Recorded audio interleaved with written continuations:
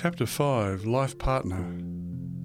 Anne Elizabeth Gadsden was the fourth of 11 children born to John and Hannah Gadsden of Dandenong, Victoria. Hannah was a hard-working mother who brought up her children in the Methodist faith. Hannah was confronted with the question of which day was the Bible's Sabbath, so she went to her Bible to resolve the issue. She could not find any command to worship on the first day of the week, so she became a Sabbath keeper, observing her day of rest on Saturday each week. When Mr. Crick, a Seventh-day Adventist colporteur, visited the family in 1900, he introduced the family to the Seventh-day Adventist faith. Hannah, her 5 daughters and one of her sons became Seventh-day Adventists. Anne was baptised when she was 16 in 1904 and became a colporteur in March 1906 when she was still 17 years of age. Anne's supervisor was Harold Harker. During their early association, Harold and Anne were attracted to each other, and soon a romance developed. Harold was an experienced colporteur, and Anne was a young woman with a burning desire to serve her God and her church.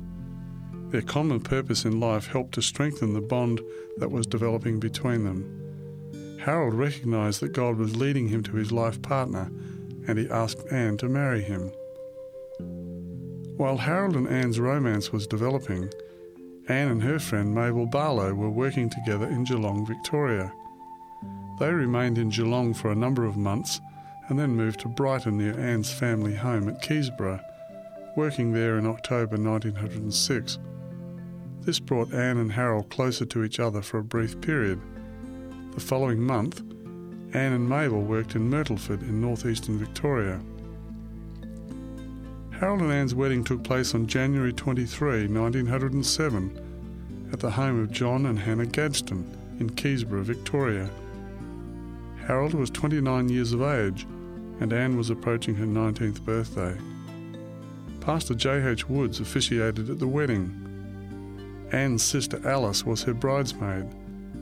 The house was beautifully decorated with flowers. The wedding ceremony was followed by a simple reception with food and speeches. It was a wonderful day for the happy couple. After their wedding, Harold and Anne returned to Harold's house in Melbourne. Harold continued his work as the state agent for the Victorian Conference. Anne devoted herself to supporting Harold and giving the house a woman's touch. The newly married couple were very happy and looked forward to a life of service together. Harold adored his young wife, and Anne added to the cheerful atmosphere in the home. Soon, however, a giant shadow was cast over their happiness. In late March, a few weeks after their wedding, and just after he had been reappointed as state agent, Harold became very seriously ill with pneumonia and typhoid fever. Prayers for his recovery were made, and church members throughout Australasia were invited to pray for Harold's recovery in the Union Conference record of April 1, 1907. He was also anointed in line with the instruction in the book of James, chapter 5, verses 14 and 15. Is any sick among you? Let him call for the elders of the church, and let them pray over him, anointing him with oil in the name of the Lord. And the prayer of faith shall save the sick, and the Lord shall raise him up. And if he have committed sins, they shall be forgiven him. For more than a week, Harold remained gravely ill at home. When the last crisis came, Harold's life remained in the balance. Slowly the crisis passed and he began to improve slightly. Soon it became apparent that Harold would live, and he began to recover.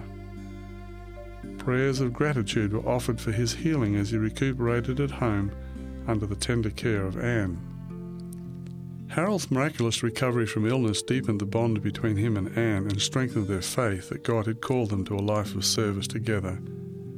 He knew that divine intervention had preserved his life, and he determined to continue his work of bringing God's last-day message to the people through the printed word.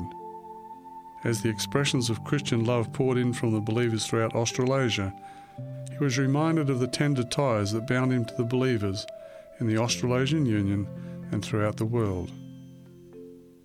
The period of recuperation following his illness allowed Harold the opportunity to reflect at length on his life. God had been very good to him. Not only had he survived a grave illness, but he had a lovely young wife and the prospect of a happy life together. Norman, Florence, Leela and Laura were all actively involved in Christian service.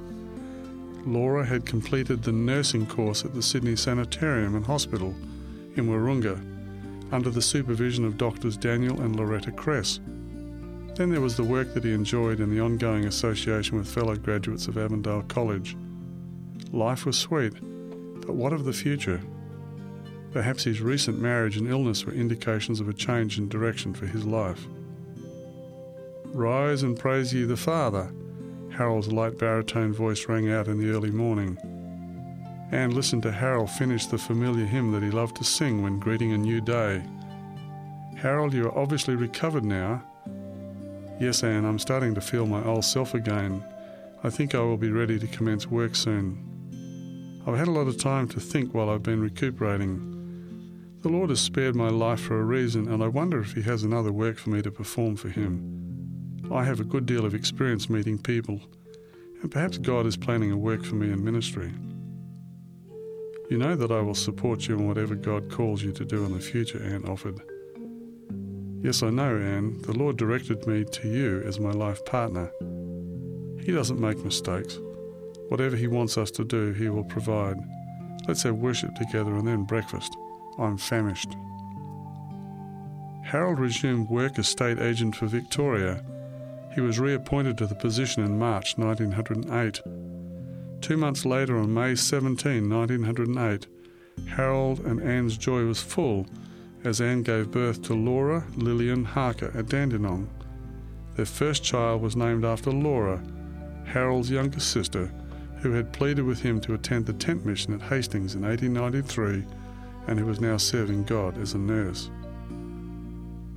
In September, Harold returned to Cooranbong as one of the Victorian delegates to the Union Conference, which was the level of organisation above the state conferences. There were delegates from as far away as Singapore, Fiji and Tonga. The work was expanding and there were many pressing issues to resolve. Harold spoke to the issue of workers for the cause. "I believe," he told the conference, "that the conference workers should teach the converts they bring into the faith to work, thus providing reinforcements and new labourers." Harold enjoyed meeting friends and acquaintances from his days at Avondale College, and the time away from his work refreshed him. But he was anxious to get back to Victoria to be with Anne and Laura. He returned to his family and work in Victoria, but he was unsettled in his mind about the future. It was a year and a half since he felt the stirring of his thoughts in regard to ministry. His marriage and illness were a watershed in his life, yet life continued as before. Perhaps the Lord was not calling him to the ministry after all. Harold confided his thoughts to Anne, and they made the issue a matter of prayer, but no clear answers came. While he enjoyed his life as a coal porter, Harold felt the need for a change. After years of an itinerant life, he thought it would be nice to have a more settled life again. Harold liked restoring furniture, and a second-hand furniture business in Ballarat was available for sale.